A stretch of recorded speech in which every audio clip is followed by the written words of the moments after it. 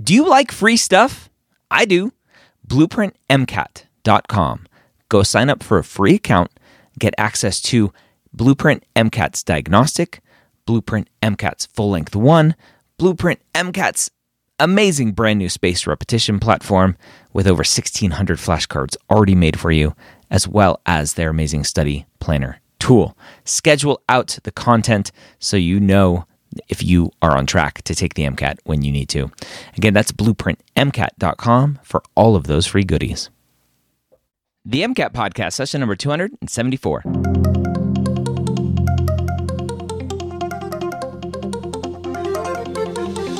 A collaboration between the medical school headquarters and Blueprint MCAT. The MCAT Podcast is free MCAT prep to help you understand the MCAT, teach you how to break down questions, and give you the skills and confidence to get the score you want on your MCAT test day. Learn more about Blueprint MCAT at blueprintprep.com/MCAT.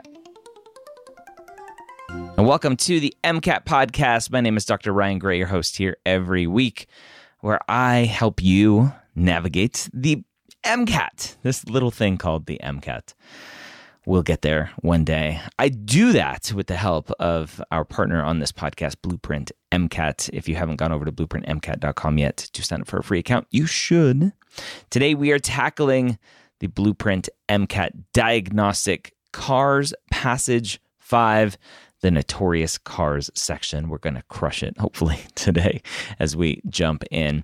Don't forget, you get this diagnostic for free by signing up for that free account over at blueprintmcat.com. So all of the questions that we've been covering for the last few months, you can go along with us and listen to us break down each question, look at the passage, how do we break it down, look at the questions, how do we rephrase and figure out what the right answer is. And our goal here, I know some of you are frustrated potentially with how I attack these problems, these passages, because I am very far removed from this content. And for some of you, that's frustrating. And I understand that. But my goal here is to show you that even without some of that content knowledge, the way that I'm able to break down some of the questions, and not always, some of them are just straight up, you have to know it, and those are more frustrating. But a lot of the questions I can just figure out, just using some critical thinking, some analysis, which is what the MCAT is all about. So hopefully listening to where I make some cognitive errors, where I make some right assumptions is going to help you. And I hear it from you as well. That will help you on your journey to doing well on the MCAT. So let's go ahead and jump into our passage today. Evan back for another episode of the MCAT Podcast. 4 out of 5 last week. Hopefully 5 out of 5 this week. What do you think? Let's do it. I'm ready to see it. So let's talk about the difference, right? Before last week's episode, we talked about kind of what you do in between passages, kind of taking a deep breath, closing your eyes, kind of trying to forget the pain of the previous passage. What happens when you think you've done really well with a passage? You're like, oh, that was easy. How do you avoid bringing that kind of ego to the next passage? I think the same way. I think you take a second to refresh, recalibrate, and also I think remembering kind of in the same way that I kind of mentioned, sometimes people will have a disposition against a certain type, like, oh, I hate the economics or the art history or whatever passages it is, kind of like I did when I was a student. The same way that you shouldn't get too confident. It's great. You should feel confident in the test, but don't get into the mindset so much that you're overconfident that you're missing out on details. You're not putting forward the same level of attention. So just remember, go back to the basics. Go back to the things that we talk about. Look for the main idea. Look for the author's opinions. Try to figure out any important main arguments that are made, because that's generally what they like to ask questions about. So if you can really hammer on those things and critically read for those 3 or 4 ideas, you're going to be in a really good shape no matter what subject the passage is on. No matter any of those details, you're going to be in really good shape going forward with that type of strategy. Awesome. All right, let's go ahead and jump into our passage today. Passage 5, exciting, moving along. And let's see how we can do this time. Absolutely. So kind of like last time, I'm just going to walk through paragraph by paragraph. I might stop in the middle of paragraph sometimes to throw you a question, Ryan, but in general, we're kind of just going to be moving through the same way. Okay. So first paragraph, I'm just going to read it out for us. If a drug company could take all of the positive effects of exercise and put them into a pill, they'd be the most successful company in history. It is, in fact, nearly impossible to overstate the positive effects that regular exercise has on nearly every facet of the body's physiological and the mind's psychological state. Exercise has been demonstrated to not just slow the progression of, but to reverse many of the symptoms of type 2 diabetes, heart disease, high cholesterol, and hypertension. It can delay the onset of dementia, reduce symptoms of anxiety and depression disorders, and aid in smoking cessation programs. All right, first paragraph. Ryan, do you see any opinions for us in there? Any opinions that our author has? No opinions. This is one that I have to tread carefully with. I was an exercise physiology major in college and was a personal trainer for many years. So I'm like, yes, agree. So yeah, I think the author is very bullish on exercise and its effects on health. Yeah, and I think I do like that because you're cognizant of the fact you might want to tread carefully here and you might not want to confuse your own opinion versus the author's opinion if it's something you know a lot about or you really like or really dislike. We can actually, I think, something we can do here to reassure yourself that you're on the right track. Can you find, just for example, maybe one or two words or phrases in that first paragraph that show us definitively what our author's opinion is? Yeah. The one place where potentially I could see the author's opinion, nearly impossible to overstate the positive effects that regular exercise has on blah, blah, blah. Yeah, exactly. That's a very clear example of the, really the main idea of this first paragraph, as well as how that's wrapped up into our author's opinion. You're absolutely right. That's an awesome place. I think that's a great way to look at this first paragraph here. Okay. Perfect. All right. Awesome. I think that's good enough. Paragraph 2. And yet, when patients meet with their physicians, the overwhelming majority of primary care doctors fail to discuss the importance of exercise with patients. To the extent that the topic is discussed at all, the doctor will make, at best, passing remarks about the importance of an exercise program. Even more perversely, there is a strong correlation between lower economic class and decreased likelihood of physician-recommended exercise programs, despite the even stronger correlation between lower economic status and many of the diseases that exercise would most directly benefit, most notably obesity and type 2 diabetes. That is to say, those patients who most need regular exercise are the ones least likely to have a doctor that strongly recommends such a program. Okay. You said in the first paragraph, Ryan, that you thought our author is really bullish on exercise here. What opinions do we see in that second paragraph? I don't want to talk about it because as a physician, I feel attacked here.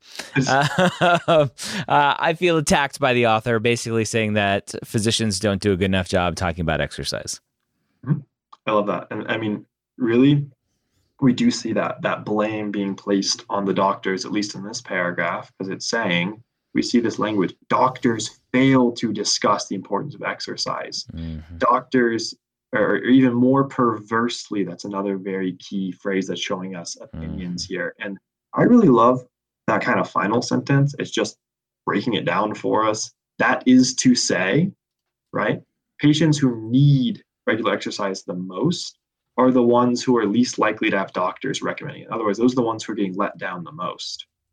So I think, honestly, any of those three places are completely great for highlighting because they're showing, one, what our author's our argument is or idea is that physicians are not doing adequate job of addressing exercise and its importance.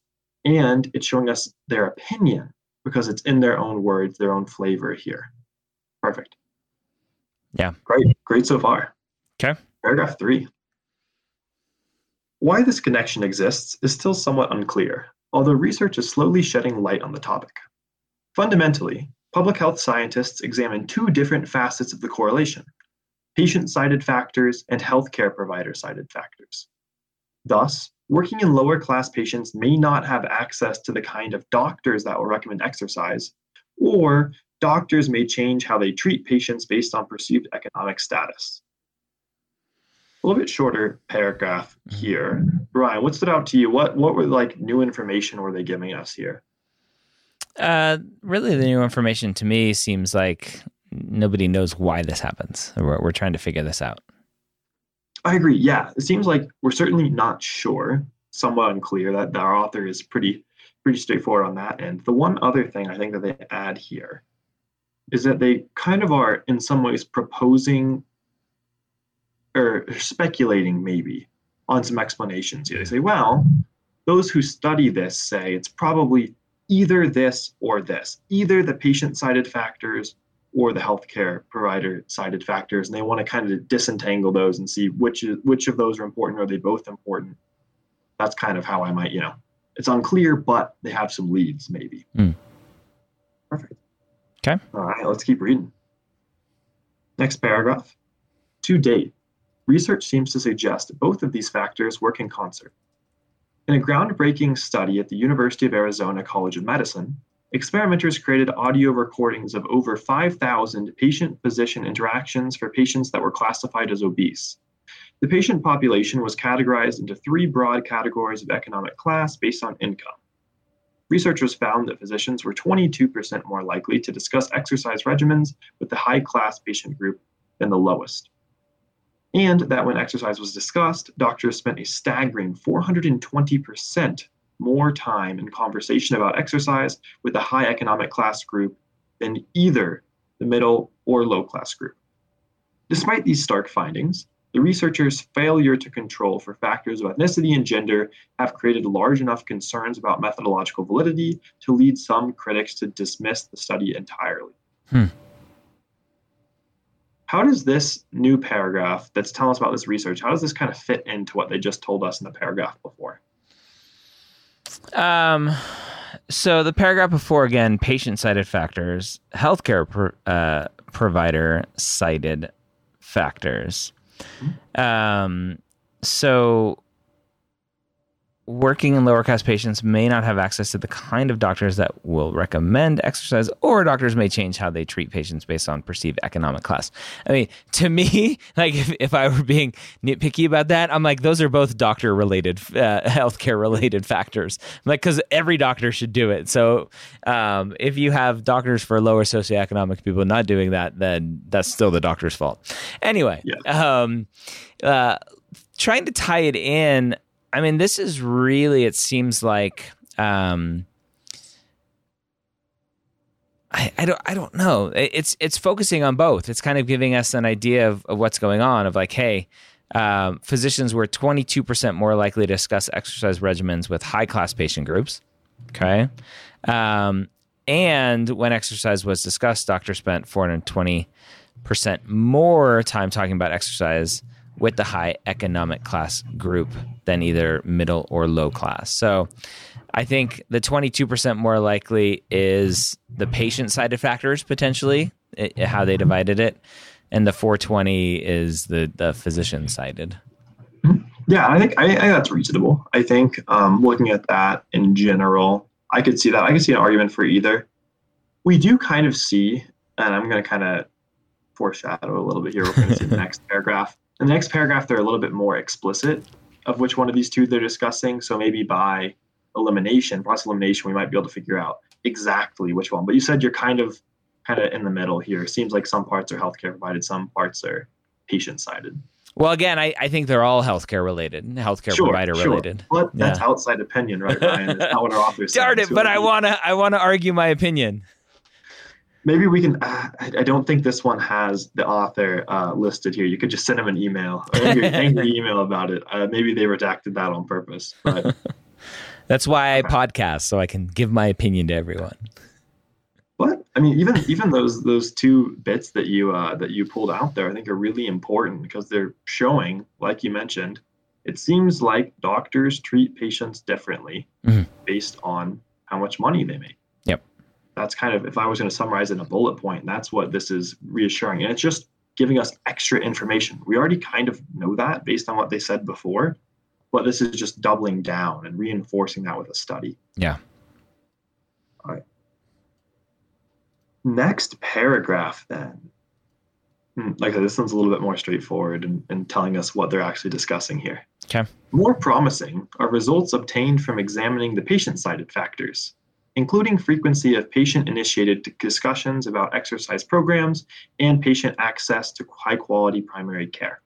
Here, surveys of both patients and healthcare workers have demonstrated a strong correlation between a patient's economic class and their likelihood of initiating a conversation about exercise with their healthcare provider. This correlation seems to exist regardless of the health status of the patient and any similarities between the patient and provider in terms of demographic categories. The findings suggest, perhaps, that patients from higher economic classes are simply more comfortable initiating conversations with their healthcare professionals. Okay, so it's a little bit more explicit here. Mm-hmm. This one is talking about the patient-cited factors, so maybe we were just going to give it a label to the other one. Maybe our author thinks that prior paragraph was more about the healthcare provider-cited factors, right? Just that's what makes sense here, the way that they're labeling it. Got it. So Ryan, what are they telling us about our patient-cited factors here?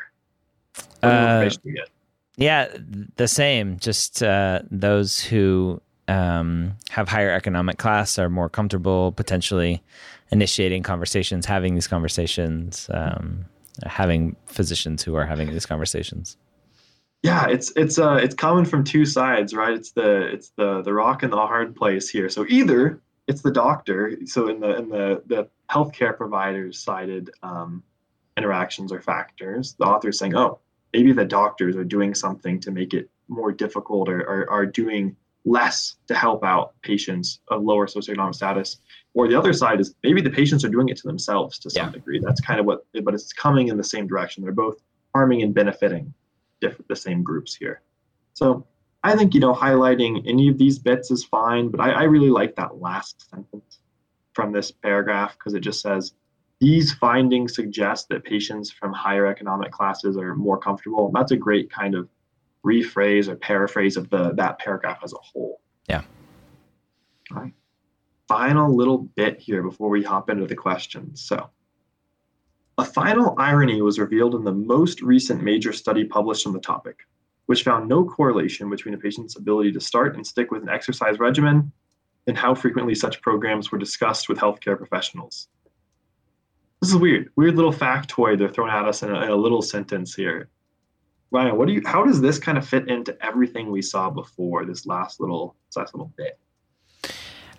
So this last little bit I read, I was very interested in it because I was like, so basically the author is saying, well, there's actually a study that says it doesn't really matter what conversations have. Patients are going to do what they want. And I thought about that and I was like, well, of course, right? I think back to my mom used to be like a 2 or 3 pack a day smoker. And we would always, as kids, like, you need to quit smoking. You need to quit smoking. They don't I'm not going to make her quit smoking. But she finally quit on her own.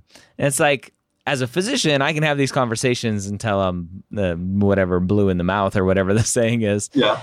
But unless the patient is motivated themselves to do this thing, then it doesn't matter. And so maybe we shouldn't have conversations about exercise at all. That's where the conclusion I'm coming to. Save time and push drugs. Maybe. So good point. I think that what you're saying there is probably largely true. In some ways, at least anecdotally, sometimes there's stuff like that. But does our author ever actually propose? No, the author doesn't. I'm just adding a lot of my own in here. Yeah. Good. So, like you said, you know a lot about this stuff. You have a lot of experience with it. Degree in exercise physiology, lots of experience as a physician, right? This is something that you're familiar with. We got to be really, really, really careful to minimize the encroachment of our own opinions here. So sticking exclusively to the text here, I did like the what you said there was true though at the beginning, right? Seems like there's this other study that says, oh, actually, maybe, how long or how much we talk about exercise with the healthcare professionals doesn't really make a difference. Mm-hmm. So seeing kind of conflicting reports here a little bit. Maybe it's not exactly clear. And that is what they told us right off the bat, that it was unclear Yep. why this happened. So this seems to support, right? They give us all types of evidence and all types of back and forth stuff. That does make it seem unclear. Yep. Perfect. Ryan, how you feeling about the questions for this one? Is the 5 out of 5 incoming? I feel less confident about this one because I don't really feel a good, solid foundation. I understand the author is basically saying, hey, we don't talk about exercise enough with people, even though we know the benefits of exercise. Physicians don't bring it up. Patients don't bring it up. And ultimately it doesn't really matter. So let's move on to questions. So yeah, I'm not feeling super confident of where this is going to go. Well, we'll see. I mean, let's not get ahead of ourselves and automatically assume we're going to miss some, because honestly, like we've mentioned before, you don't have to have a perfect understanding to answer all the questions, right? So question 21. In the study discussed in the fourth paragraph, so 1, 2, 3, 4, okay? So this is the fourth paragraph. The researchers created audio recordings of the doctor-patient interactions in order to, okay, it seems pretty straightforward. Answer choice A, prove that physicians unconsciously discriminate against lower-class patients by not discussing exercise with them. No, they weren't trying to prove that. Answer choice B, determine differences in doctor-patient interactions when the doctor and patient are of the same or different ethnicities. Nope. We were told later on that they didn't factor in ethnicity into these studies, so that's a flaw. So that's not the right answer. Answer choice C, ascertain whether doctors were more likely to discuss exercise regimens with obese male patients than with obese female patients. No, we didn't talk about sex at all here. Or D, assess both how often exercise was discussed and for how much time it was discussed. Answer choice D is the most likely answer here. So I'm going to go with D. Yeah, I totally agree. And Ryan, you're exactly right here. Look to the right place. I love that. If it tells you in the question stem where to look, please look there for the answer. That's where it's going to be. They're sneaky, right? I'm not going to lie. The people who write these tests are sneaky. They're not going to outright lie about where to look in the passage. Yeah. Okay. 22. All right, 22. Which of the following studies would provide the best evaluation of the author's speculations at the end of the fifth paragraph? All right. I love they told us where to go again. Yes, I love that. That sometimes they're nice. Sometimes they're very generous. The test writers. Okay. Want to read the answer choices? Yeah, absolutely. So answer choice A. A study examining how frequently patients ask physicians about medications other than the ones initially recommended by the doctor. B. A cross-sectional study that correlates ethnicity and gender with frequency of implementation of doctor-recommended exercise plans. C. A survey asking patients how many members of their immediate family are healthcare workers that specialize in exercise-based fields, such as physiatry or physical therapy. Or D. A longitudinal study that follows 3 different groups who are given 3 different doctor-prescribed exercise regimens to determine whether they are able to stick with the plan, and if not, why. All right, I'm confused with this one. All right, so just make sure I'm in the right spot. End of the fifth paragraph. Mm-hmm. 1, 2, 3, 4, 5. All right, so I've highlighted the right paragraph. End of the fifth paragraph, the author says, the findings suggest, perhaps, that patients from higher economic classes are simply more comfortable initiating conversations with their healthcare professionals. So that's the hypothesis that we're going to evaluate here. So we need to create a hypothesis to test that. That's me rephrasing this question. Exactly, yeah. All right. So a study examining how frequently patients ask physicians about medications other than the ones initially recommended by the doctors. Potentially, right? So I'm going to be thrown off here because I'm assuming exercise conversations. But this says patients from higher economic classes are simply more comfortable initiating conversations, period, with their healthcare professionals. So yes. I like answer choice A for that reason, because this shows that these that people potentially are more likely to have conversations, and we can see that. All right. Answer choice B, a cross-sectional study that correlates ethnicity and gender with frequency of implementation of doctor-recommended exercise plans has nothing to do with that hypothesis at the end of the fifth paragraph. A survey asking patients how many members of their immediate family are healthcare workers that specialize in exercise-based fields such as physiatry or physical therapy. No, it has nothing to do with anything, I don't think. A longitudinal study that follows 3 different groups who are given 3 different doctor-prescribed exercise to determine whether or not they stick to it. So the sticking to it stuff is the end of the 6th paragraph, not the 5th. Yes. So that's like, did you know how to count? So I'm going to go with A because it sounded the most right, and it was trying to throw me off, I think, because everything's about exercise. And I read this, I'm like, well, it's about medications. It's not about exercise, so I don't want to answer that. Yeah, Ryan, and that's such a good point. They did this intentionally, like you mentioned, that B, C, and D, we know the whole time in this passage, they're talking about exercise. But this one little snippet they're very specifically referring to us here doesn't make any mention of exercise specifically. So they're trying to trick us into picking an answer that's talking about exercise, but that isn't talking about this, how comfortable you feel initiating conversations. A is the only one that's talking about a patient bringing up a topic of conversation to their doctor, and that's why it's the right answer. Yeah. Got it. All right. On a roll. Question 23. For which of the following statements does the passage provide the least explanation or support? So I'm going to highlight least there because remember we can highlight questions. All right. Answer choice A, a patient with type 2 diabetes who is trying to quit smoking may be able to improve both of these health factors with regular exercise. Heck yeah. That is definitely supported.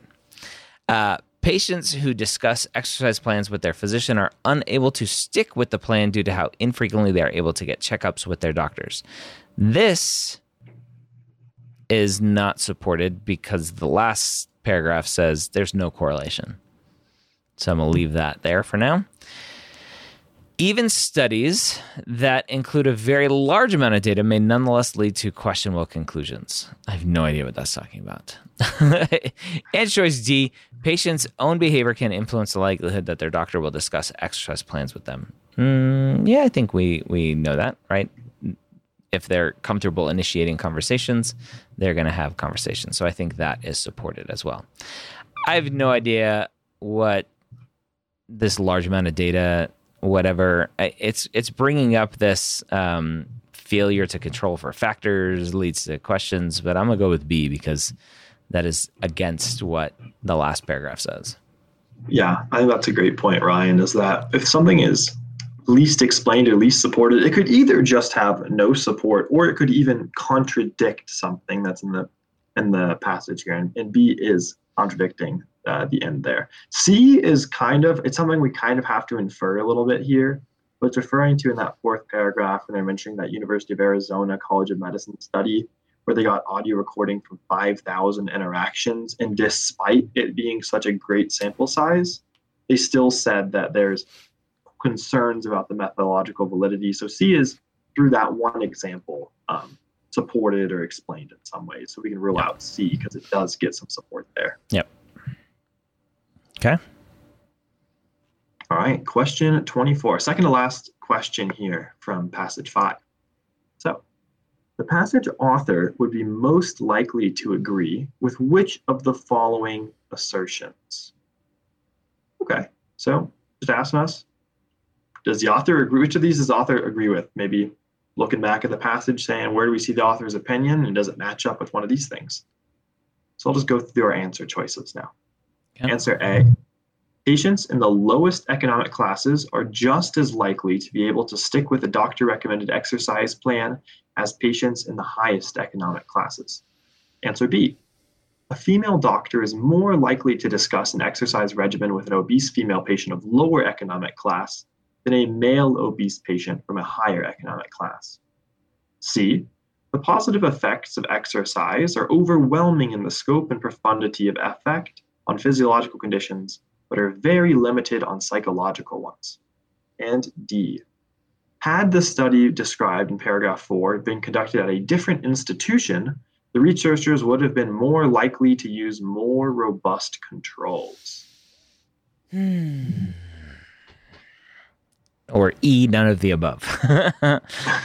All right. So again, you kind of rephrased it earlier. It's like, hey, we're going to read these and see if it fits in with everything going on. Patients in the lowest economic classes are just as likely to be able to stick with a doctor-recommended exercise plan as patients in the highest economic classes. And again, this is most likely to agree with, right? Not least likely, most likely. Yep. And so we get to, I think this is a trap answer of like, oh yeah, that's what they said at the end. But it didn't say anything about economic classes. It said, did you have conversations with your doctor? So there's no correlation here with economic classes. So I'm not going to answer this one. Potentially, are we supposed to infer like, well, if economic classes has nothing to do with having those conversations and those conversations have nothing to do with sticking to an exercise regimen, are we supposed to infer that ipso facto, right? I don't like that. So right now, I don't like that answer, but I may have to come to it because I don't know if I like any of the other answers either. A female doctor is more likely to discuss an exercise regimen with an obese female patient of lower economic class than a male obese patient from a higher economic class. Nowhere in here, which is one of the flaws, was gender and stuff was not brought in. So I don't think the author would go with this because we don't have any support for this. C, the positive effects of exercise are overwhelmingly in the scope of profundity of effect of physiological conditions, but are very limited on psychological ones. And I think very early on it said here, physiological and psychological, so the author's not going to agree with this one. D, had the study described in paragraph 4 been conducted in a different institution, the researchers would have been more likely to use more robust controls. The institution had nothing to do with it. It was only just how you set up the study. So again, I said earlier, I might have to come back to it because I don't like any of the other answers.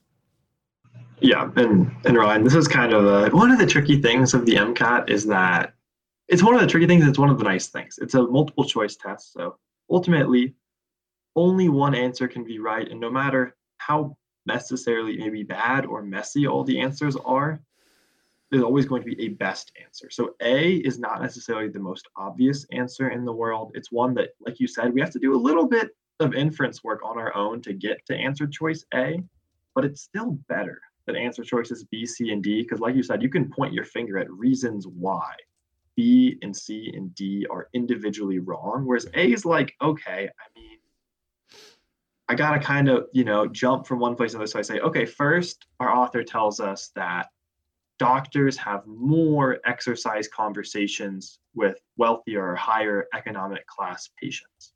Then you tell me that no matter how many conversations the doctor has with the patient, that it's not going to change whether they stick with the exercise plan. So if we smash those two things together, right, just kind of throw those two things together, we can infer then that patients, no matter from what socioeconomic class they come from, that is going to not matter for whether or not they stick with the plan. So that's where A is coming from. Well, it takes a little bit to get there. It takes a couple little logical step-by-step leaps there.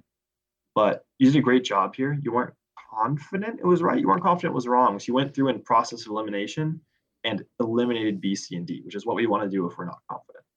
Yeah. Crushing it. Last one. We're the 5 out of 5 is in play. And we're down to another Roman numeral. All right. I think I'm reading this one. Question 25. Which of the following could serve as an appropriate title for the passage? Roman numeral 1, physician recommended exercise plans, disparities in action. Roman numeral 2, the benefits of exercise in addiction recovery.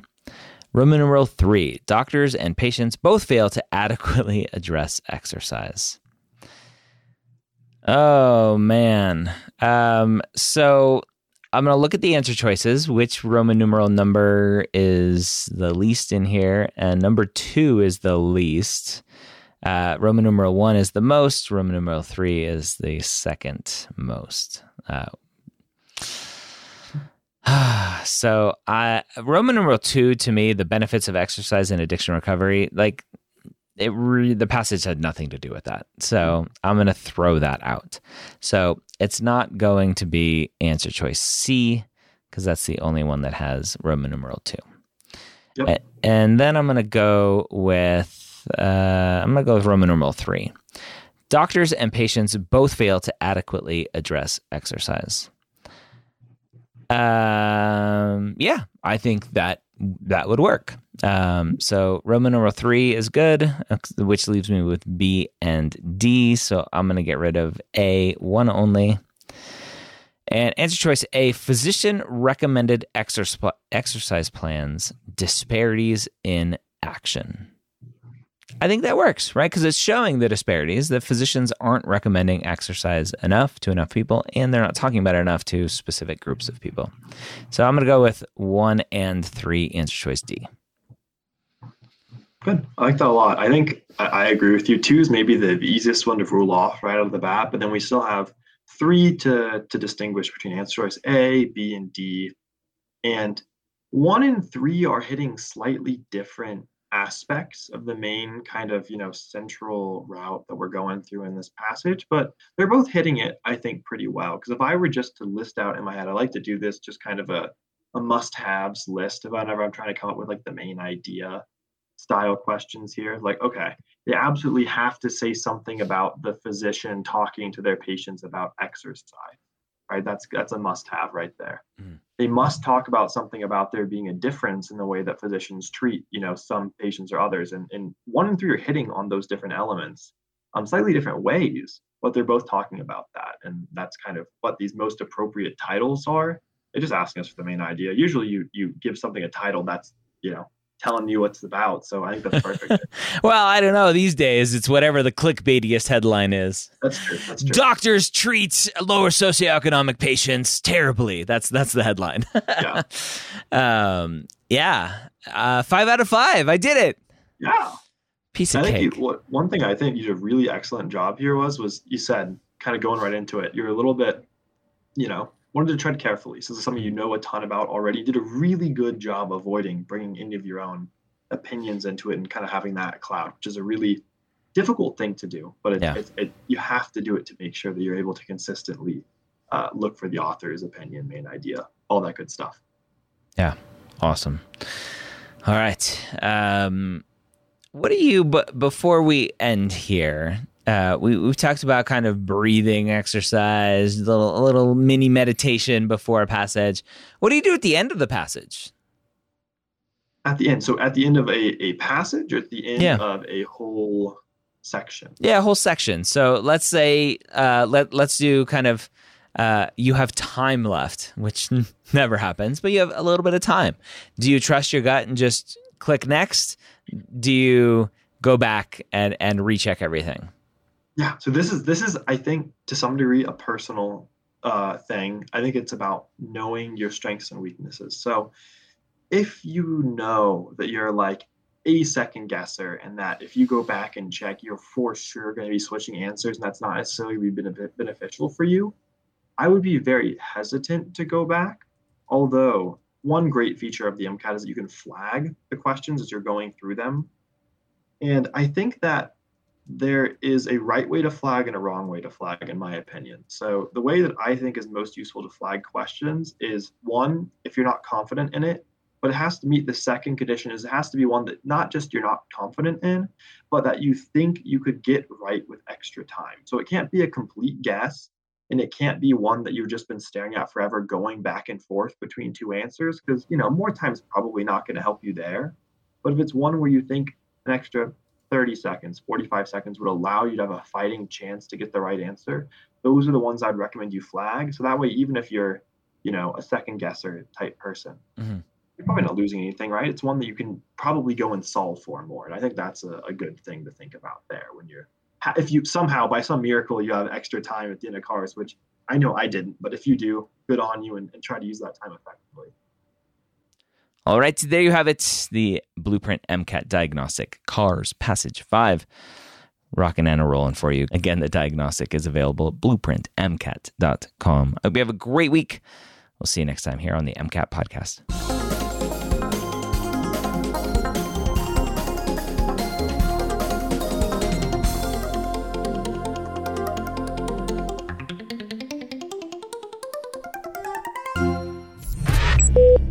This is MedEd Media.